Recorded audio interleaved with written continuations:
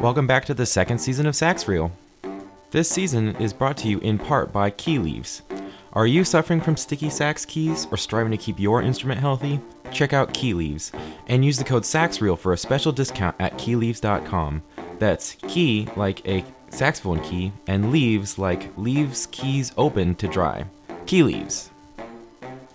I'm extremely excited for this week's guest. She was the first woman to perform a featured concerto with orchestra and to give a masterclass at a World Saxophone Congress. She's been invited to adjudicate many of the world's most prestigious competitions, and she's the professor of saxophone at the University of Illinois. I'm very happy to welcome Professor Deborah Richtmyer. Hi, it's great to be here. Thanks for asking. So I always like to start off with a little bit of background on how you got into where you are, especially in your younger days. Well, yes, my father and mother were both musicians, and my dad was the band director at Northern Michigan University, and he started me on a curved classical saxophone in 4th grade. And in 5th grade, he brought Fred Hemke to come solo with his band at Northern Michigan University. So I had an opportunity to hear Dr. Hemke play, and I loved his playing and I loved his personality. And I thought, gee, I'd like to find out what it's like to study with him. And so my junior year in high school, when I'd just been studying with my parents all this time, I went and studied with him at the Northwestern camp, and we totally hit it off. And he told me in no uncertain terms I was coming to Northwestern. And I said, you bet. And my father finally got talked into it. Dr. Hemke was pretty persuasive. And that was history. Then I went to Northwestern. I never even applied anywhere else. And it was just an amazing school for me. And Dr. Hemke was the right person for me in that he kicked my butt. I never had practiced all that much because I was pretty naturally talented and successful. And all of a sudden, we sight read some duets one day, and he looked at me and he said, if you can sight read like that, I want a new piece from you every week. And I was like, okay, here we go. But it was perfect for me. He helped me be more outgoing in my playing because I was a little bit shy as a person in that time period. And he was exactly what I needed. The universe brought the perfect teacher for me, and we remained close for decades. In fact, he was at Illinois a few months before he passed. So it came full circle. Yeah, I love that. Everyone, speaks so highly of Hemke, and I know he made a really big influence on a lot of people's lives. Yes, absolutely. So one part of student life that we all go through is, especially for performing a lot, is competitions. And I know that you did quite a few in your day. What was one that stuck out to you? Well, the biggest competition that I did while I was in school was when I was a junior. And Dr. Hemke told several of us, okay, there's going to be a World Saxophone competition being held in Gap, France, and you're all going. And we had to learn 10 or 11 pieces. And I'd only been on an airplane one time before that. And I got on the plane and I went, I learned all the music. And I got to meet Claude DeLonge because we were the same age and we were both competing and we both made the cut. And we've been friends ever since. It was just an amazing opportunity at that age to be exposed to those kinds of players and a competition and what it's like, because competing at that level, no one can explain it to you. It's just a different level of pressure, a different experience. And I was very, very grateful to have had that opportunity. That's amazing. I love that you were in it with Claude DeLonge. Did you get to spend much time talking with people, or was it mostly just kind of compete and then eventually leave? In that particular one, it was mostly just compete, but I did get to meet Jean-Marie Landex. He came up to me afterwards, and I had played Des Enclos in one of the rounds, and he really liked my playing, and so he made it a point to come talk to me, and that was also began a very long friendship. So it started a lot of relationships. That's amazing. Even getting compliments from everybody. I love that. So of course you did not stay in school for forever, and eventually you had to go out and find work. I'm just wondering, what was it like getting out of school, and what was that process like for you? Well, when I was at Northwestern, I also played in the jazz band in addition to grad quartet and wind ensemble, and I played in the Chicago Bears band for 3 years, and I did backup for entertainers. And so that was all wonderful experience and fun, and made good money doing that. And when I graduated with my master's degree, I was asked to teach at Camp Bottawagama, which is in the Upper Peninsula of Michigan. It's been around since around 1945. And I said, sure. I went up there and I performed and I gave a master class. And as synchronicity would happen, Fred Sturm, who at the time was the jazz band director at Lawrence University Conservatory, was there.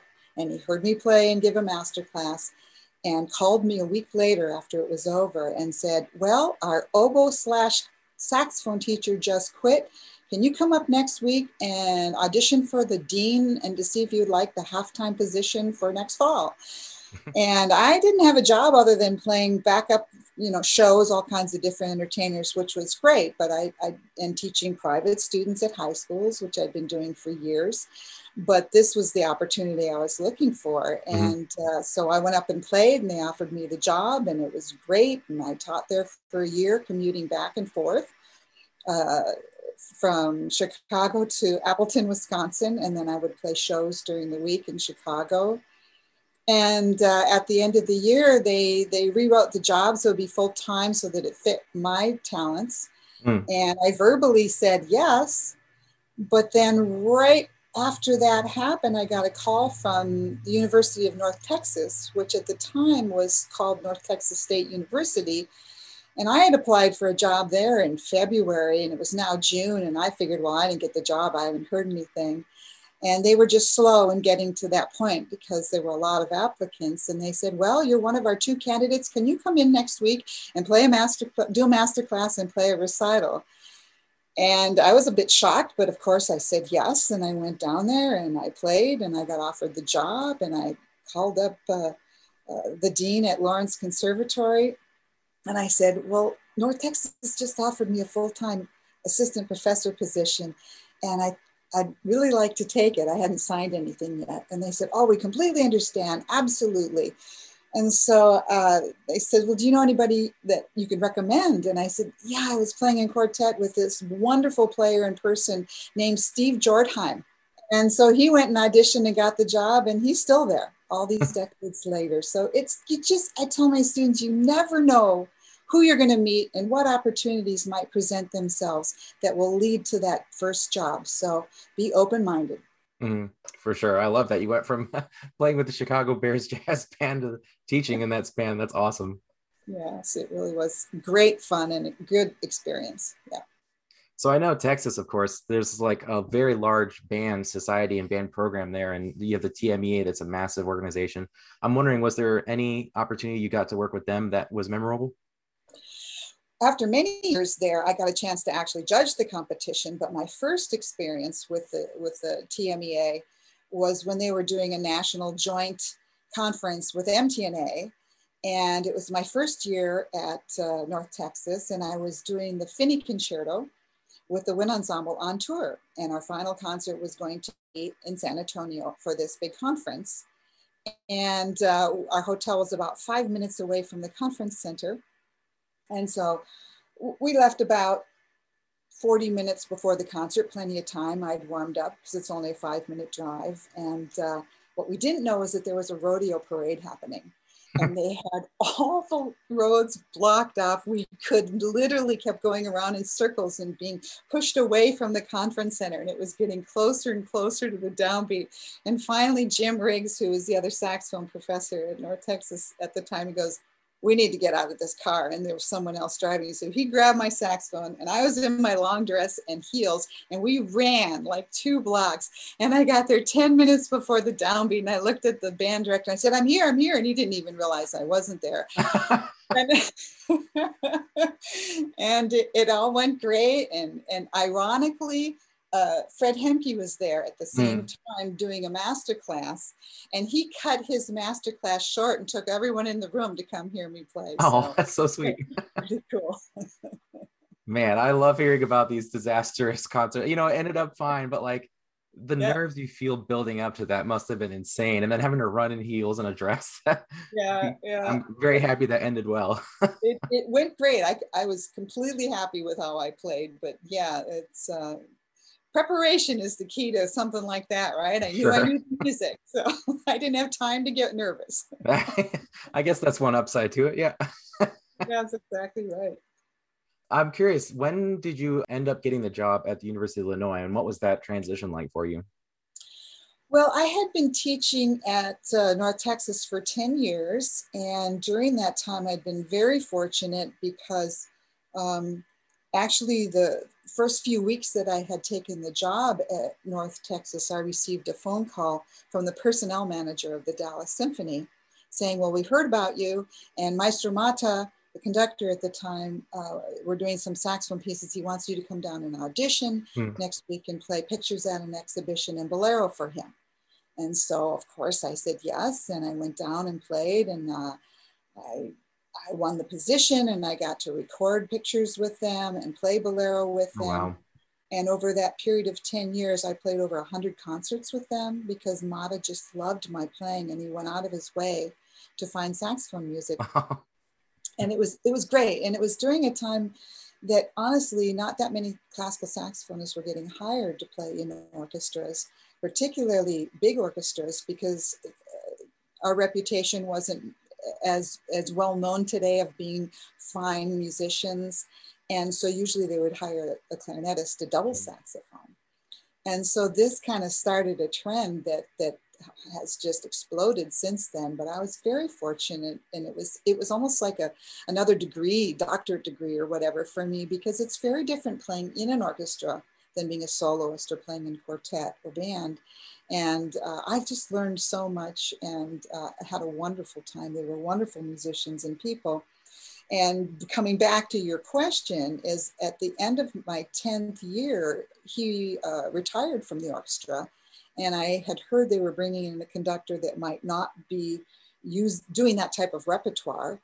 And so the handwriting was on the wall that I might not get to play with them much anymore. And at that exact time, here we go with synchronicity, Joe Luloff got the job, who was at Illinois at Michigan State. And Illinois, the band director, Jim Keane at the time, called me up and said, we really want you to apply for this job. And I thought, well, why not? You know, the timing is right. And I'm from the Midwest, and it's a smaller school than North Texas, which, you know, there's about 110 saxophonists taking Oh, lessons. Lord. So it was pretty different situation, and mostly jazz players. And I had wonderful classical players there, but they were in the minority to the jazz scene. And I thought, well, it'd be great to get back in the Midwest. I'll apply and just see what happens. And they rolled out the red carpet, and I decided to take a leap and took the job. And within a few years, I was recruiting the studio, and it became everything I'd hoped it would be. Mm-hmm. And now I'm starting my 31st year there. Oh, that's amazing. I love that. Yeah, it's wonderful. I love it. It's great. You, of course, have built a fantastic studio, and you've done a lot of things since being there. One of which was you hosted NASA actually in a couple years back now. And that was actually my first NASA. And I loved it. It was so much fun. But I'm just curious. I know that's a lot of work and a lot of stress involved in organizing something so big. So what was that experience like for you?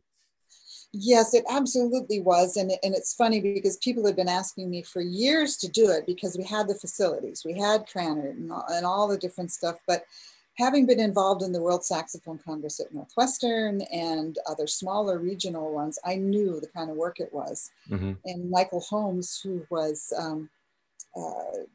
working at Illinois, had studied with me, did his master's and doctorate, and was teaching part-time, and was the admissions director at the time at Illinois. Said, you just got to do this. And I said, I'm only doing it if you're helping.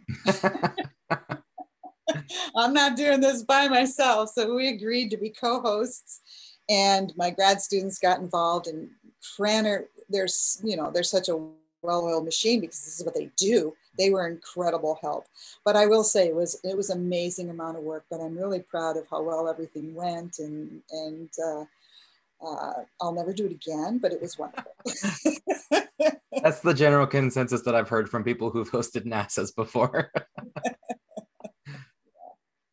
I love that. Yeah, and I remember you got to play Glazunov on the concerto evening, and that was a really meaningful experience for me because it was, not often do you hear like a standard piece played on those. So it was really fun for me to be able to hear a piece that's, played so early on in college careers, but played so well by a master of it. So I really appreciated that concert and that conference.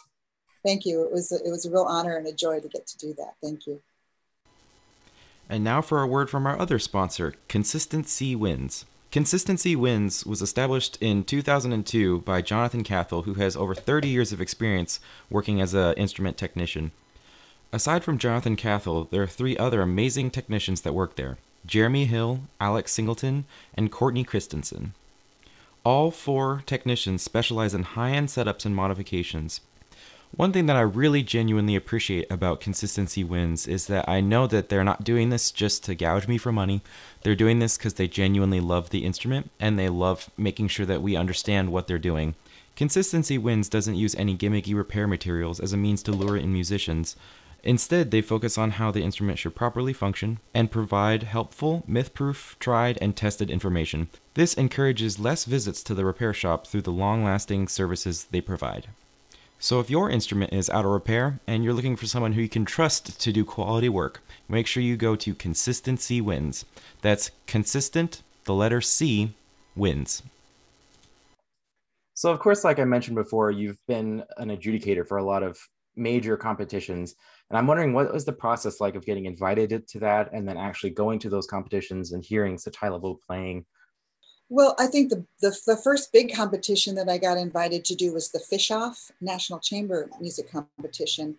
And again, you never know where those things are going to come about. I found out later that they had asked Eugene Rousseau to do it, and he wasn't available, and he recommended me. So you just never know, again, where those things will come from.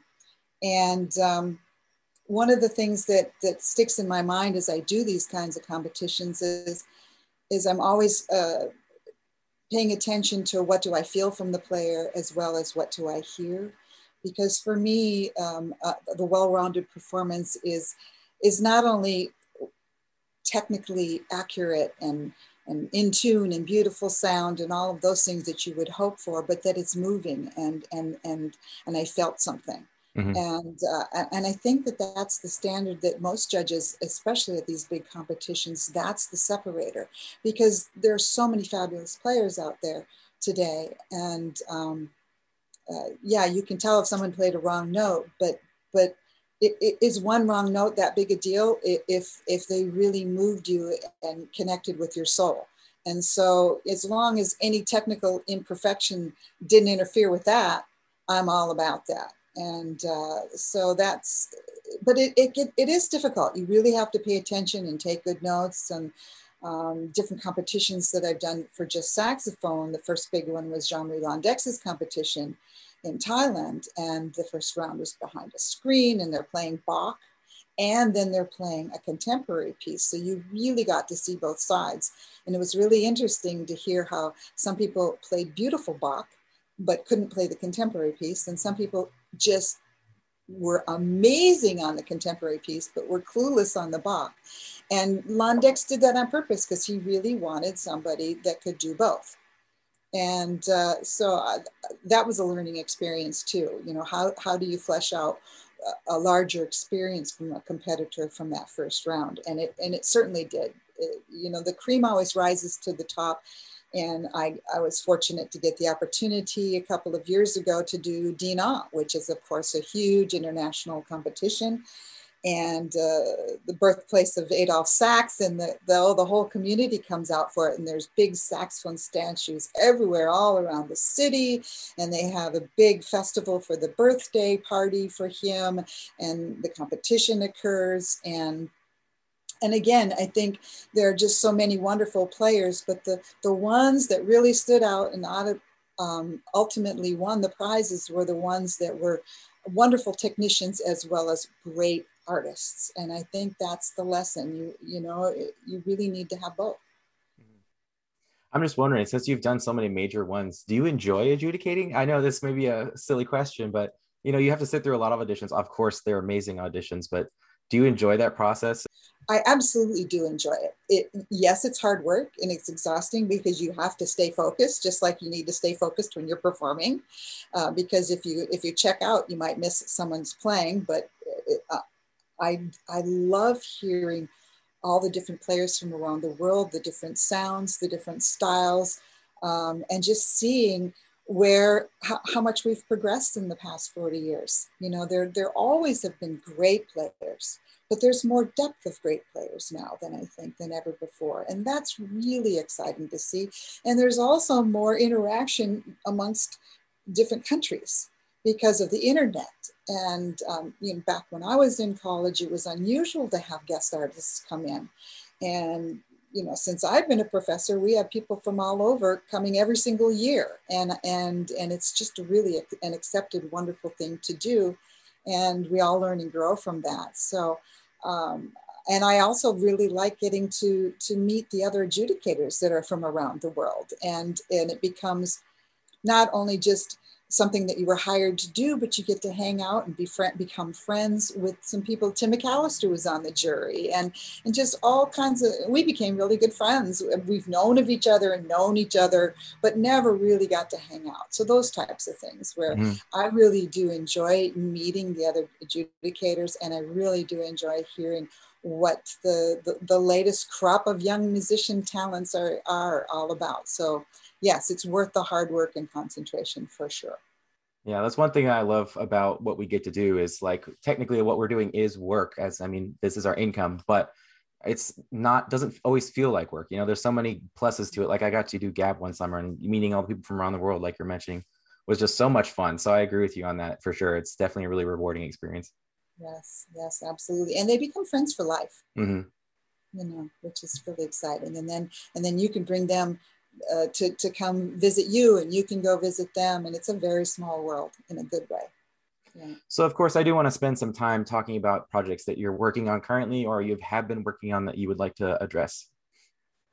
Well, as you probably know by now, this past couple of weeks has been really exciting because my new pedagogy book has been released, and the Rick Meyer Method for Saxophone Mastery, and Theodore Presser just released it, and it's been a project near and dear to my heart.